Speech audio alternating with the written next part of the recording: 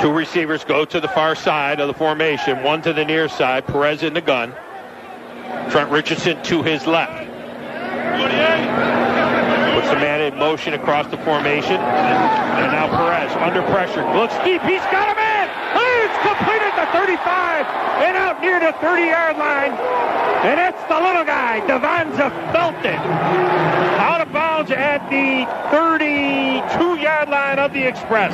Tom, this is what we were promised out of Luis Perez the entire time in the build-up of the season. He's a guy who can throw downfield. It's why Joe Pendry, the general manager from the Birmingham Iron, loved him so much. His ability to go downfield and drop it on a dime downfield. The receiver's huge gain right there. And the Iron are once again threatening on the Memphis Express.